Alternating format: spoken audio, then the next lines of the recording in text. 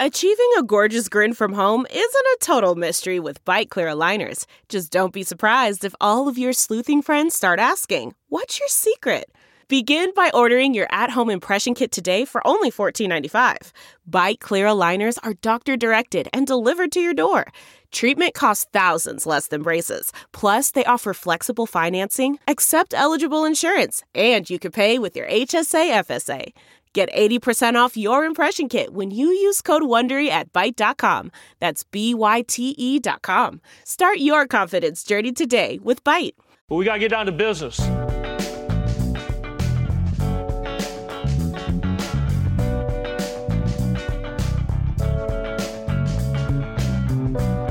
This Ben Joravsky Show, Benny J bonus interview is brought to you in part by the International Association of Machinists and Aerospace Workers, Local 126 and District 8, the International Brotherhood of Electrical Workers, Local 9, the International Union of Operating Engineers, Local 150, and the Chicago Federation of Labor. Benny J, take it away. Bonus time on the Ben Joravsky Show as I speak. Friday, April 24th, 2020 is the date. Of course, you're listening to it anytime. As I always do with a bonus guest, I ask my distinguished guest to introduce him or herself. Distinguished guest, take it away. Introduce yourself. Thank you very much for having me.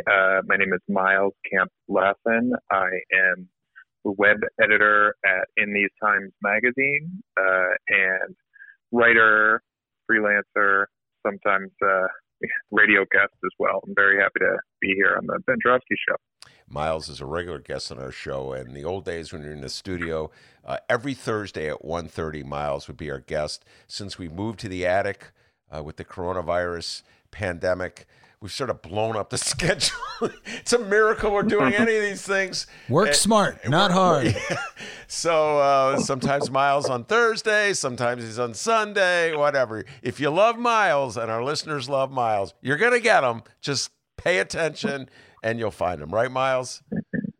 That's right. And, I'll push all these interviews out on my social media as well. So, you can always find me there. Yeah, because I think people are used to you in that certain routine, but all routines have been shattered. All right, I have a whole list of things I want to talk to Miles about. Miles is one of our most consistent leftist guests, and that he speaks in many ways for a lot of Bernie Sanders supporters when he comes on the show. He was very adamant in his support for Bernie. So a lot of our listeners like to hear what you have to say, Miles, about the ongoing election, about Joe Biden.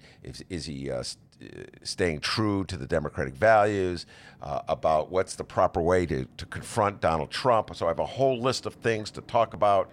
We even a local issue from now to time. Miles, born and raised in Chicago, went to Whitney Young High School, so he's got some thoughts about how Lori Lightfoot's running the city. So we'll get into Joe Biden, Michelle Goldberg's take on Joe Biden. We'll get into Trump's handling of coronavirus, his interesting suggestion that people try disinfectants to battle coronavirus. We'll talk about what's going on Wisconsin, a big march today by anti-coronavirus activists. If I'm not quite sure what to call them, pro-Trump, MAGA hat wearers. Let's just be honest what they were. But before I do any of that, I'm going to have you put your Bulls hat on and just briefly talk about the thing that I'm utterly obsessed with, and that is The Last Dance, which is the movie about my beloved Chicago Bulls. People may not know this about Miles. He's a big sports fan. So what's your take so far on the Bulls documentary? Well, one of the last big public events I went to before our current lockdown days was actually my first Bulls game of this past season that has now been truncated. So that was the last time I was really around tons of people with a Bulls game. It was a very sorry affair and, a world away from the era that is documented in The Last Dance. But as you said, I grew up in Chicago. I, grew up loving the Bulls. I went to games that classic 97, 98 season that is profiled there. And even watching, this pretty tired crew of, third stringers basically that were starting for the Bulls for their 2020 team. When you go to the United Center and you hear that Alan Parsons Project song come on for the intros, I think it's called Serious, but that piano synthy intro, there's really nothing like it. It just immediately sends you right back. Of course, you don't, these days you don't hear from North Carolina 6'6" Michael Jordan. You hear the cast of whoever they've got playing for him now. Yeah. And I don't mean to trash the Bulls too much right now, because they did do this pretty big move, which has been the primary fan demand for a long time, which is fire Gar Forman and John Paxson. And they basically did that. They've got this new guy in from Denver, Arturas, and he says he's going to be shaking up things and probably cleaning house. So I think there is some hope for us committed Bulls fans. But for anybody, even if you're not a big sports fan, there's just finally this something to look forward to, for one, and that for the next 5 Sundays we're going to see new content in these in these episodes. But it's also it's pretty incredible to think about. This was an iconic sports team that was world renowned, that really put, I think, made the NBA into the global phenomenon it is, and made Chicago the global metropolis it is in so many ways, was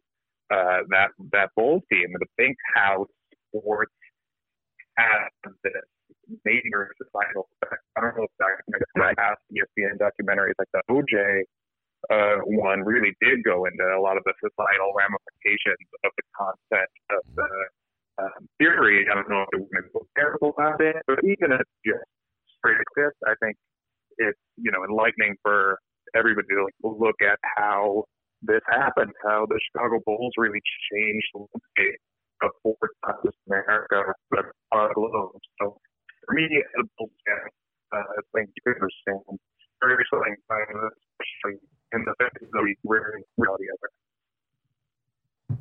Yeah, when you were talking about entering the United Center, really, I think you were hitting a right-on target.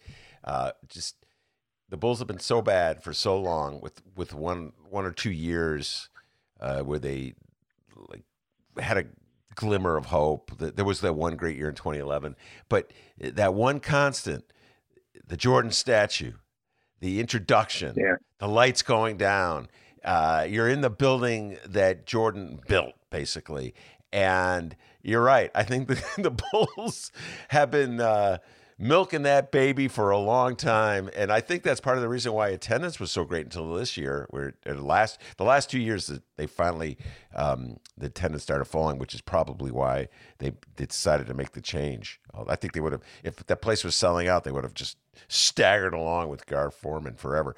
But anyway, just to let people know, full Bulls talk. We're going to, I'm making this commitment every week for the next 10 weeks. I'll have at least one just Bulls discussion, Bulls conversation. The first one I dropped earlier this week, Kevin Blackstone, old friend of mine and great sports writer. We were talking about the Bulls in the old days, and I think we're going to bring Steve James on, who directed Hoop Dreams. He'll be our next guest. So been a lot of Bulls talk on this show. But all right, Miles, let's make the transition away from basketball to politics. And your view on, well, let's just start with the Biden campaign and Michelle Goldberg's column. I sent that to you for a reading. Michelle Goldberg, a liberal columnist for the New York Times, she supported Elizabeth Warren in the primary season, but she quickly has jumped aboard the Joe Biden bandwagon. And she wrote a column last week, which I sent to all my lefty friends, in which she was urging leftists and Bernie supporters to join the Biden team. And she was saying that you'll be pleasantly surprised by some of the positions that Biden is taking, particularly on labor issues. And you'll find that it's not such a drop-off from Bernie to Biden. What was your response to that? Well, we've done in these times quite a bit, as readers may know, listeners. In these times, has long been really labor-focused publication, and that means doing a lot of in-depth coverage of the labor movement, worker organizing, specifically of worker militancy within unions, the push for union democracy, all kinds of things. So it's an issue that very near and dear to me, and something I care deeply about and really want to see reflected in the next administration, because Lord knows that this Trump Department of Labor, his entire approach has just been to try to crush working people at every step. So I do care very deep about this issue, and I think that it's going to be one of the biggest areas that next president can have an impact.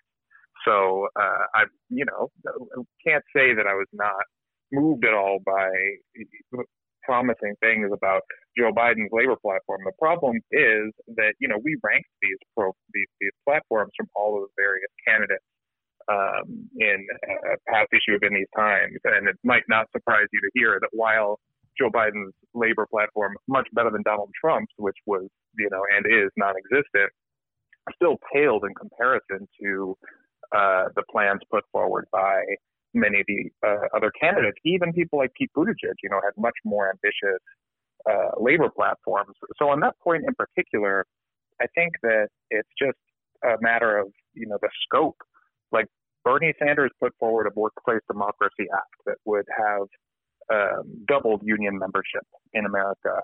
It would have provided the right to strike for workers, which I think is a critical thing. This is something that Sarah Nelson, the flight attendants president, talks about quite a bit, and that workers, if we want to revitalize the American labor movement, workers need to see the benefit of organizing. And there's no clearer way to do that than through striking, because it gets the goods, and it gets employers' attention. So that was a key part of that platform put forward by Senator Sanders. And, the major issue I have with the claims that Joe Biden will be much more progressive than progressives, leftists, Bernie Sanders supporters, what have you, tend to believe, is that just look at who he is surrounding himself with. I mean, that's the thing that's so troubling for me, is that just this week, Bloomberg News reported that one of Joe Biden's main economic advisors has been Larry Summers. Mm-hmm.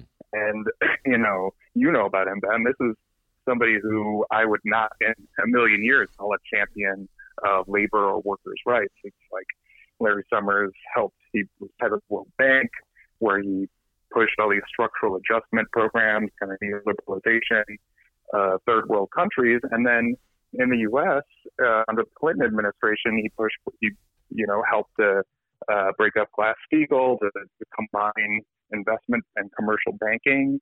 He worked to deregulate derivatives, which was a prime cause of the 2008 financial crash. And even under Obama, he worked to make sure that the stimulus was way lower than had been recommended by so many economists. I think that Larry Summers is a real he's set his life in opposition to the very working class movements that people like Lawrence Mischel, who was the former head of the Economic Policy Institute, who Michelle Goldberg quotes at length in this article. Mischel has been pushing a completely opposite approach to economics and labor policy than Larry Summers has. And so if Joe Biden is getting his economic advice from Larry Summers, to me, it's a very big red flag. So while I do appreciate trying to look at the how Biden has been operating with a positive light, especially considering the horror show that is the Trump administration dealing with coronavirus, I don't totally buy it, because you got to look at personnel, which is going to be so important in the next administration. It's going to be looking at who is actually stopping a potential Biden administration. And if it's people like Larry Summers, then I have a pretty dim view of what labor rights are going to look like under his administration. Dennis, did you want to? Yeah, Miles, I had a quick question. Now, there's a picture floating around online. You mentioned Mayor Pete, so I wanted to bring this up. There's a picture floating around online, and you need to confirm if this is an actual picture, if it's photoshopped, of one Mayor Pete Buttigieg reading the book from Micah Utrick, Bigger Than Bernie. Is that a real picture? I don't agree much with President Trump about But when he talks about the scourge of fake news in our, media environment, I've got to say that particular photoshopped image of Mayor Pete happily reading Micah Utrick and Megan Day's new book, while that would be a great development, that is the thing. It was a really well done picture. I couldn't tell. Like, man, is he really doing that? Mayor Pete. I mean, deep fakes are real. I mean, people, Photoshop is, a hell of a thing when it comes to, trying to subvert messages. But no, I don't think Mayor Pete's got Megan's book, unfortunately. Here we go. I'm going to show the picture to Ben. Here I haven't seen this picture. Yeah. We got to get Mike on the show to talk about his book. And we can edit out. Here we go. Look. Oh yeah, it's hilarious. That is so funny. I just saw the picture. We should post that on our Facebook wall. All right. When you were talking about the conflicting messages that or advice that Biden must be getting from his various advisors, it kind of brought back memories of Barack Obama in those in that transition from being a candidate to being the president. Miles, he listened to all Democrats because all Democrats came together to support Barack Obama in 2008. But when push came to shove, the lefties were frozen out. And it was Larry Summers of the world who were in the room, the Rahm Emanuels of the world who were in the room with him, counseling him. And there was just a picture I saw, a real picture, not a staged photo like the one of Mayor Pete reading Micah. But there was a real photo of a roundtable discussion that Barack Obama was having early on. And there's not a lefty in the room. And I would hope, I believe that Joe Biden will be our next president. I believe the Democrats will win. And I would hope that we would not see a repeat of this in 2021, because we will be facing a huge economic crisis. We're just seeing the start of it because of the way we were shutting down the economy. So I would hope that Joe Biden would have learned the mistakes of Obama in 2009. My concern is he doesn't view that as a mistake. Do you follow what I'm saying? Yeah, well, of course. And I think that that's the fundamental issue, is that this is a question of worldviews, right? And Joe Biden has said, for one, he has no empathy for young people who are dealing with, crushing student debt, decrepit job market, future of climate catastrophe, so on and so forth. He said he has no empathy for them. He also assured a group of, private hedge fund managers at a fundraiser months ago that nothing would fundamentally change under his administration. And I think that just speaks to his worldview, which is that, we want to return to normalcy, but the normalcy under, the Obama administration was a massive sea of foreclosures, which fundamentally upended the social contract in America, and saw this massive transfer of wealth from the poor to the wealthy, which is what we're seeing again now with these massive corporate bailout bills that are being passed in the wake of we're in the midst of the coronavirus crisis. So I don't think that you can approach a crisis like the one we're facing now with the, lens of 2009, 2010, 2011 being the good times, that we want to return to, when we don't, this is going to take very fundamental rethinking of our priorities as a country and our economy, and honestly as our society. I mean, we got to start thinking, we're bailing out the cruise ship industry, with taxpayer money. Is that really the best use of our money? Does the cruise ship industry, which is serving, for almost entirely wealthy individuals, need to be bailed out? Does it need to even exist? I mean, these are the kind of questions that we need to raise. And instead, when you hear things like Joe Biden is getting his economic advice from Larry Summers, it's very troubling. I will say, though, it's not like these are the only people that he's talking to. Joe Biden's longtime economic consultant was Jared Bernstein, and it still is, advising him. And he is much more on the progressive end of the spectrum. He's not a lefty, but, he's way better than Larry Summers, Ted Kaufman was his former chief of staff, who then ended up serving out the rest of his Senate term once Biden, took the VP job under Obama. And Kaufman was kind of legislated as a progressive, partially because he was completely shut out of needing any funding because he was not planning on running again. He was just serving out a term, but he was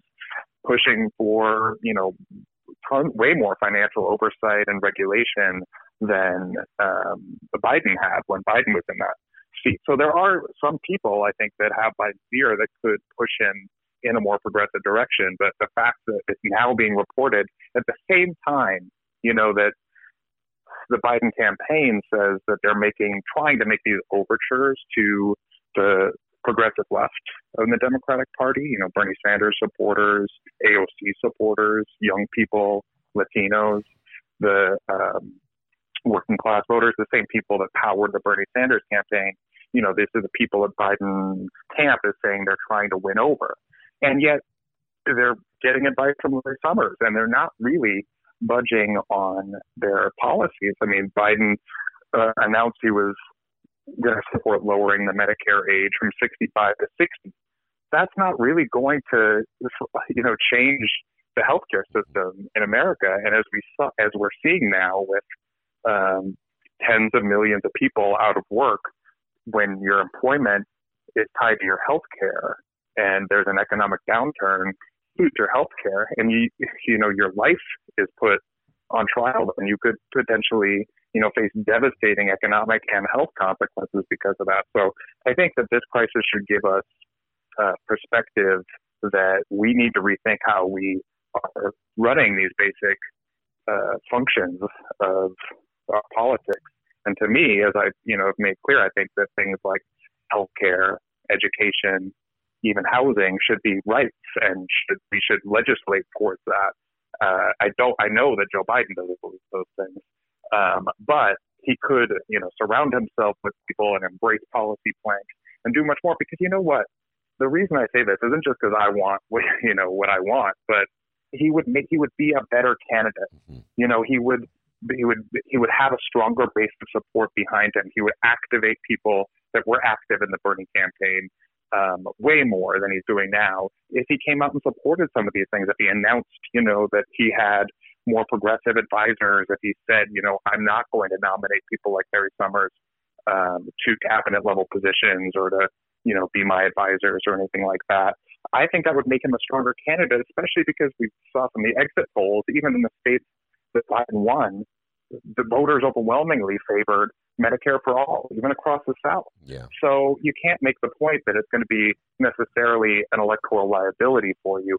I think it makes you stronger, and that's why I think it's so important that he turns that corner, and we don't stand satisfied with where he's at right now. Yeah, and as I say every time you're on the show, they're going to call him a radical socialist, regardless of what he does. So he might as well be a radical socialist. And as I like to point out, I get so many fundraising appeals from the right. Somehow or other, I got on their mailing list, and they're already calling him a radical socialist. So I don't know what I can understand in a way from when you're running in a Democratic primary, his trying to position himself as the centrist, because the notion that the Democrats had, they bought into that that's what's most electable against Donald Trump. But I think things have changed a lot since those debates.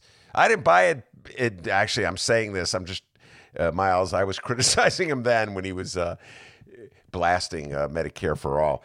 What's your analysis of the various relief measures that are coming out of Washington? There was just a second one. I believe Trump may have signed it today. I've been in recording all day, so I don't know if he signed it past the House, past the Senate. Second round of stimulus for America, which has been socked by the coronavirus and closing down the economy. What's your interpretation, your analysis, if you will, Miles, of these packages?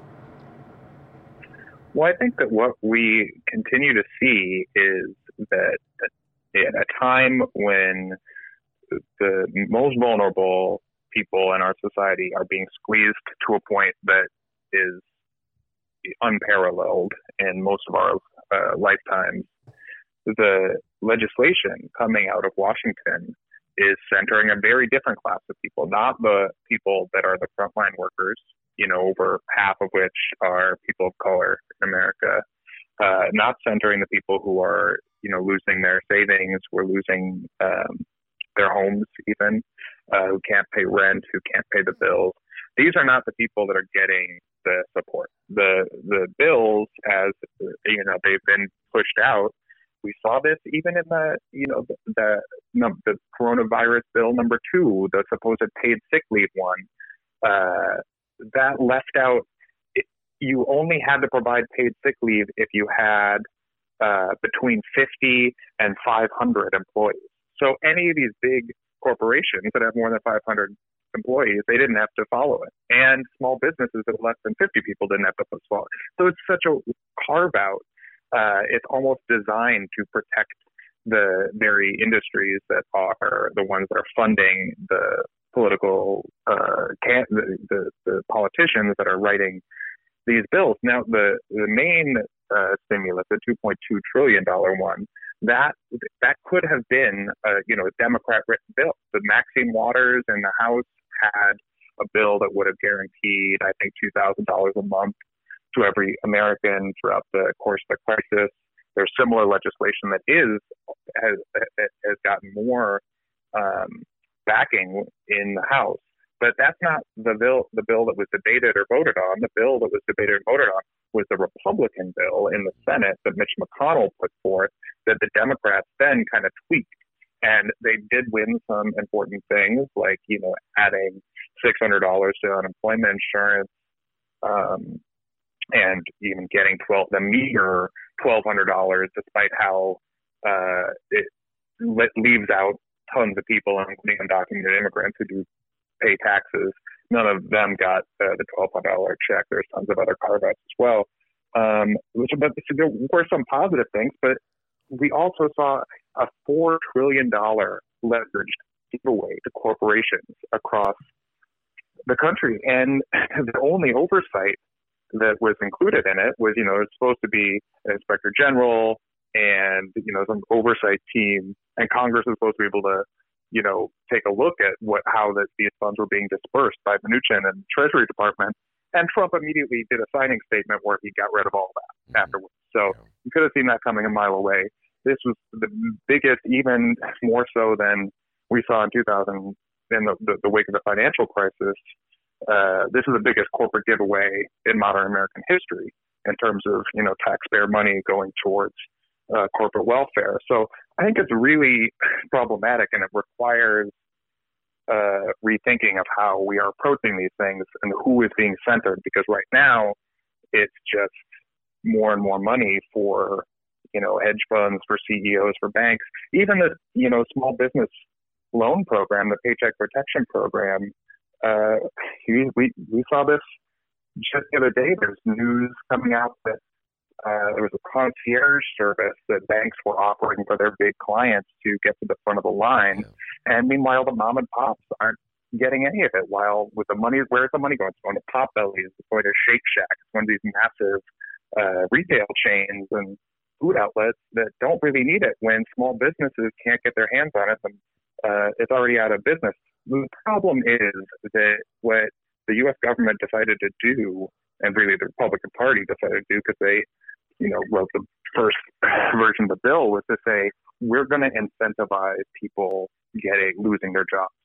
And so the only way you can really get financial support is by being unemployed and then applying for unemployment insurance. So all the incentives are to not be in your job, which means these companies are going to go under.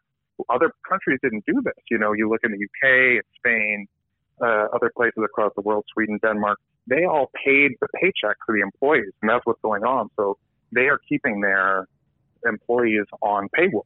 Whereas in the U.S., we're just saying, get rid of your employees. That's the only way they can get any support, which is so backwards. And I fear it's going to just mean we're heading towards a depression, because I can't see these people getting work again while we're still doing social distancing. So I think that there's, I know it's a lot of response on the question of the stimulus bill, but I think it merits really being critical of how this whole process has unfolded. And I think Democrats really need to grow a backbone.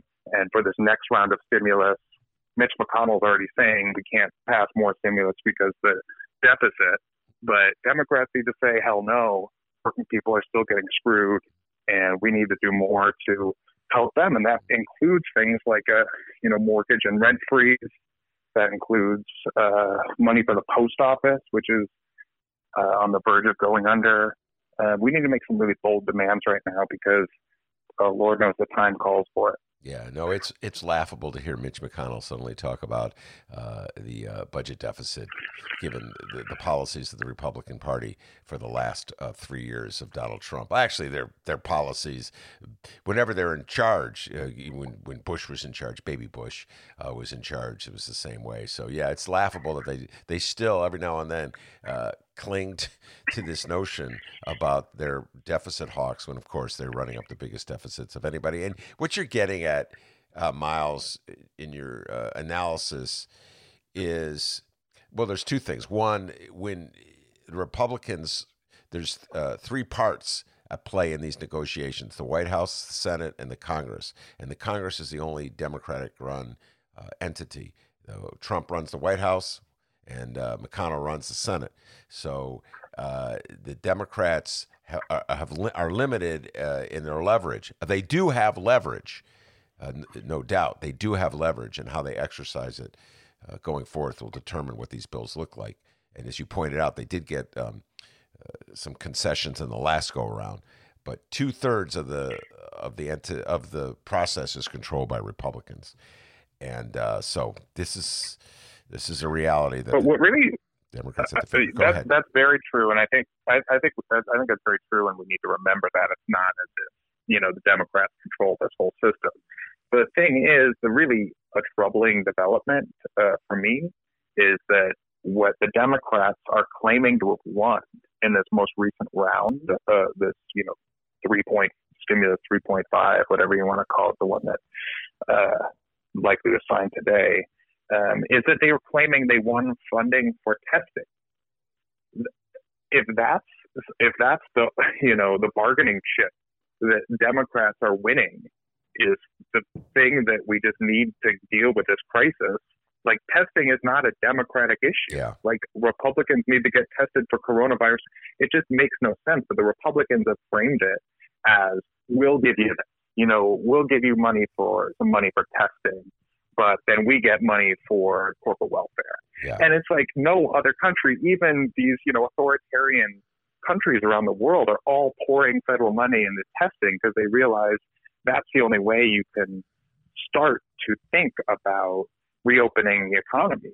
And here, where Republicans are not only is the White House saying we're not going to fund any more testing, and remarkably today, the Trump administration announced they are not going to be part of the WHO, the World Health Organization's efforts to create a vaccine. They said they don't want any part in it because Trump thinks that it's that China runs the WHO, whatever. So we're not actually treating this as a public health crisis. We're treating it as like a political football, this issue of testing.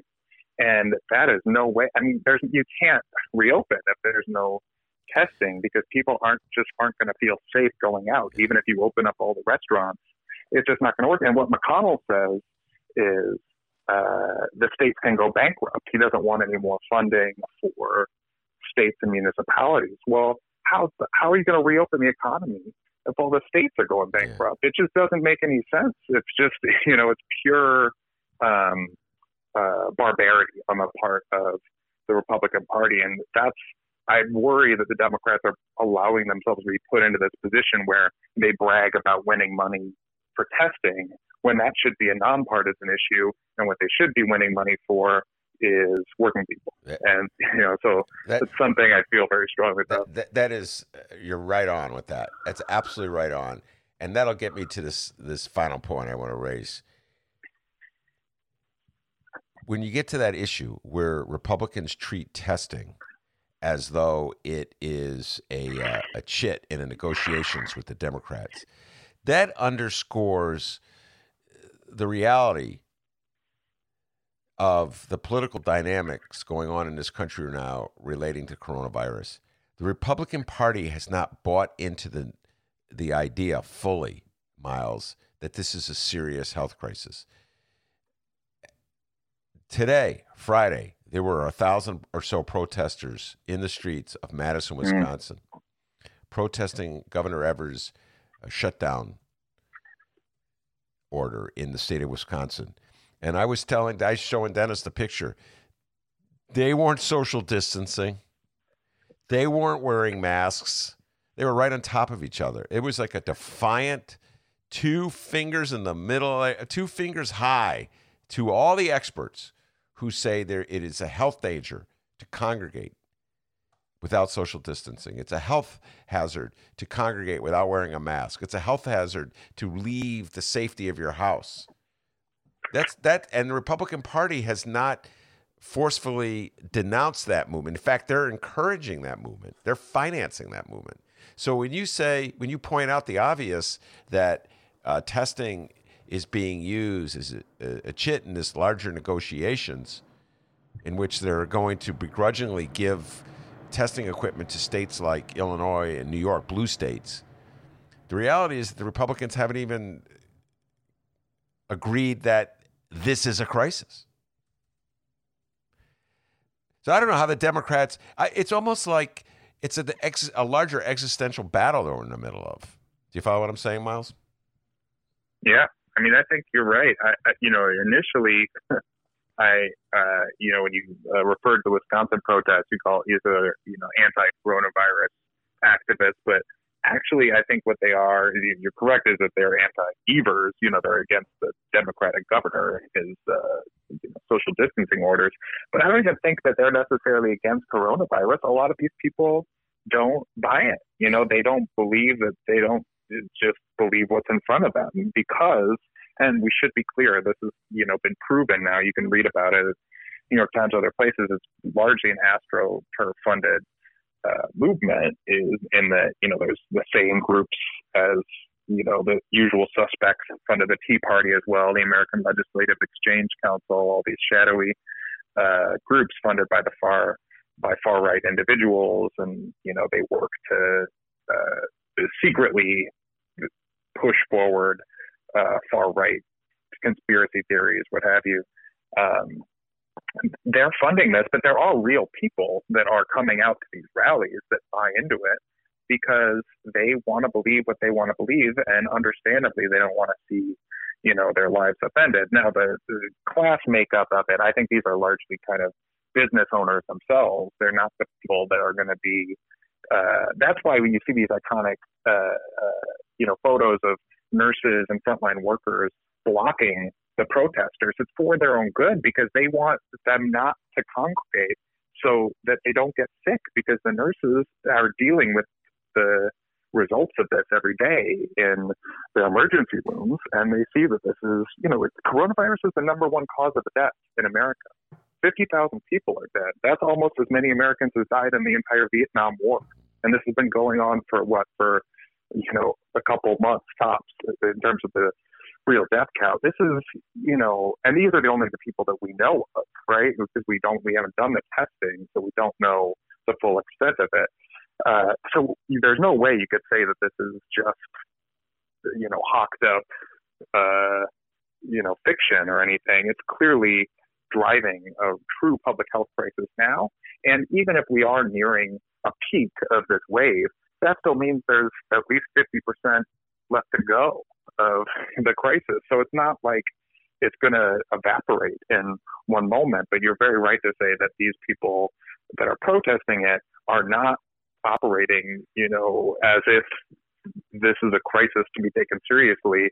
They're thinking, oh, their lives are being disrupted, and they're going to raise hell about it. Now, I do think that that's a very small sliver of the population that buys into that stuff. But when you have a president that's at the podium saying, ingest disinfectant and try to figure out, he said, Trump said he found out that sunlight can hurt the virus. And he wondered aloud, how can you get that under the skin? It's just this kind of incredible. Imagine, like, you couldn't make that up, of somebody. So when you have a person in charge of their country who's saying those things and treating and saying liberate Michigan, liberate Minnesota, what have you, and fueling this stuff, it's all wink and a nod. And they're already, Trump might have said he was being sarcastic, but Larry Hogan, governor of Maryland, said he got over 100 people calling him that had were specifically asking which of these products are safe to ingest, amongst about like Clorox and different bleach products, to the governor's office the day after Trump said this. So he might think he's being sarcastic, but he's the president, and people are watching this being broadcast live on their screens, and they're responding. So, I mean, it's pretty unreal, the amount of mismanagement and ineptitude at the level of the federal government that is going on. One thing I do want to note, though, is that there was a study. I'm not, by any means trying to gloat about the risk that these protesters are putting themselves into, but there's a study that just came out from the Politico reported on yesterday that said that elderly voters and elderly right-wing voters are in these swing states are the ones that are the most vulnerable to die, and that could very well swing the election from Trump, is because of the the loss of votes that would result from the mass death in many of these swing states among his voting base. So it's really, even if you look at it from a political, strategic view, very foolish of him to try to put these people that are his supporters in harm's way, because we know how deadly this virus is and how quickly it kills, and how that would completely upend his political fortune. Yeah. So on every level, it's just complete inanity. It's sick and it's twisted, and he's a sick, twisted man. He's the president of the United States, and he wasn't being sarcastic. I saw it, and it was one of his stream of conscious moments. And I do not wish ill on anybody. Absolutely do not wish ill on anybody. I don't care what their political views are in the larger scheme of things, but I think it's madness what Donald Trump did yesterday. And it's cowardice that the Republican Party won't stand up to him. And Miles, I say this as a guy, and I always say this. I fought the Democrat. I am Democrat to the core, but I have fought Democratic leaders in this town for 30 years on their various initiatives, which I think were ridiculous. I'm about to write an article critical of our Democratic mayor about what she just did, or pulled at the city council level. The cowardice on the part of the Republican Party, and with the few exceptions of right-wing core writers, is sickening.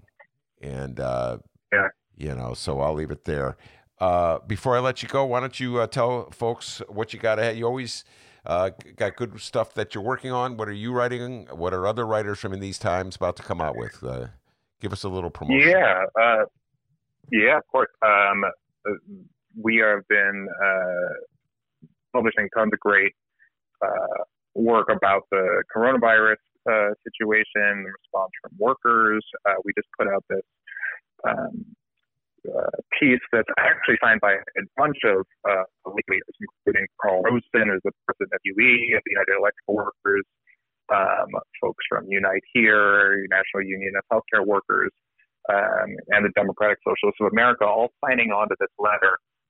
It's in these Times website now, called Capitalism Failing Its Coronavirus Stress Test. Only workers can turn things around. And it's a real call to action to really encourage workers to embrace militancy in the face of this crisis.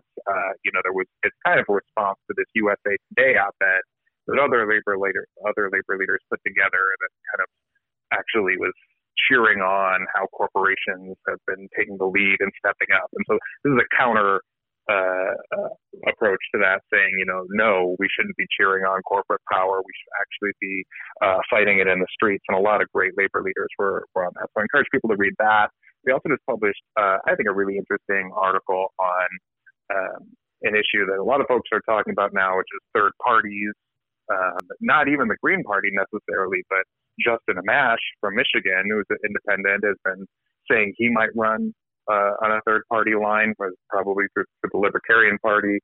That, as we know, could really screw up whatever happens because of this spoiler issue we have in this winner-take-all system in American politics. So we published this article by David Daly and Rob Ritchie, who work for a group called Fair Vote, and they really advocate for ranked choice voting, which is a very different approach.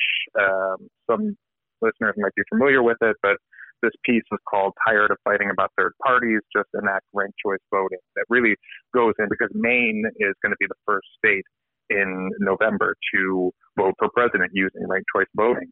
New York State has voted to incorporate it. States across the country are doing it.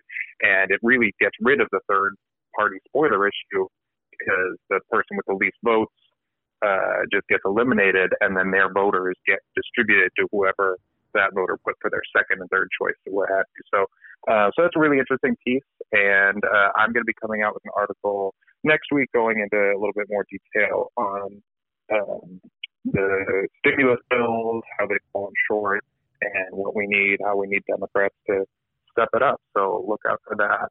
And I'll be watching Last Dance again on Sunday night, putting my Bulls gear on. Get that Bulls hat on. Bulls t-shirt, Bulls hat. Miles, call it right now. The playoffs would be right now. Would the Bulls be in the playoffs? Sadly, I think they might just get. I don't think they would, honestly. I think they'd probably be in the ninth seed, but they might just get into the 8th seed and then lose every game. And then if that had happened, though, I think that the organization would be in a much worse place because then they would have said, "Oh, everything's fine. We accomplished our goal, what have you." Instead, I got to say, Bulls fans who have been clamoring for fire Garpax for a long time. I know we're all social distancing now, but we should feel pretty excited because it actually happened. Yeah, and no, I'm a cynic. I didn't think it was going to happen, and so this could be a real new era for the Chicago Bulls, and for somebody who's watched them in a very decrepit state and begrudgingly watched these games for years and years of losing, it's kind of a hopeful experience for once. Well, I'll just say this about my beloved Chicago Bulls. Yes, they would have made the playoffs, and yes, they would have stunned the world by defeating everyone, and they would have been the champs. And without the coronavirus, we'd have a huge celebration in Grant Park. And you know what, folks? You can't prove me wrong because it didn't happen either way. So to quote Steve Kerr, that's my story, and I'm sticking with it. Miles, thank you so much. Stay healthy, stay well, keep churning out the good stories, and we'll talk to you real soon, all right? Thank you, Ben. Thank you, Dennis. Be good. Talk to you soon. That's great. Miles Kampf-Lassin. I'm Ben Drofsky. Take care, everyone. See you, buddy.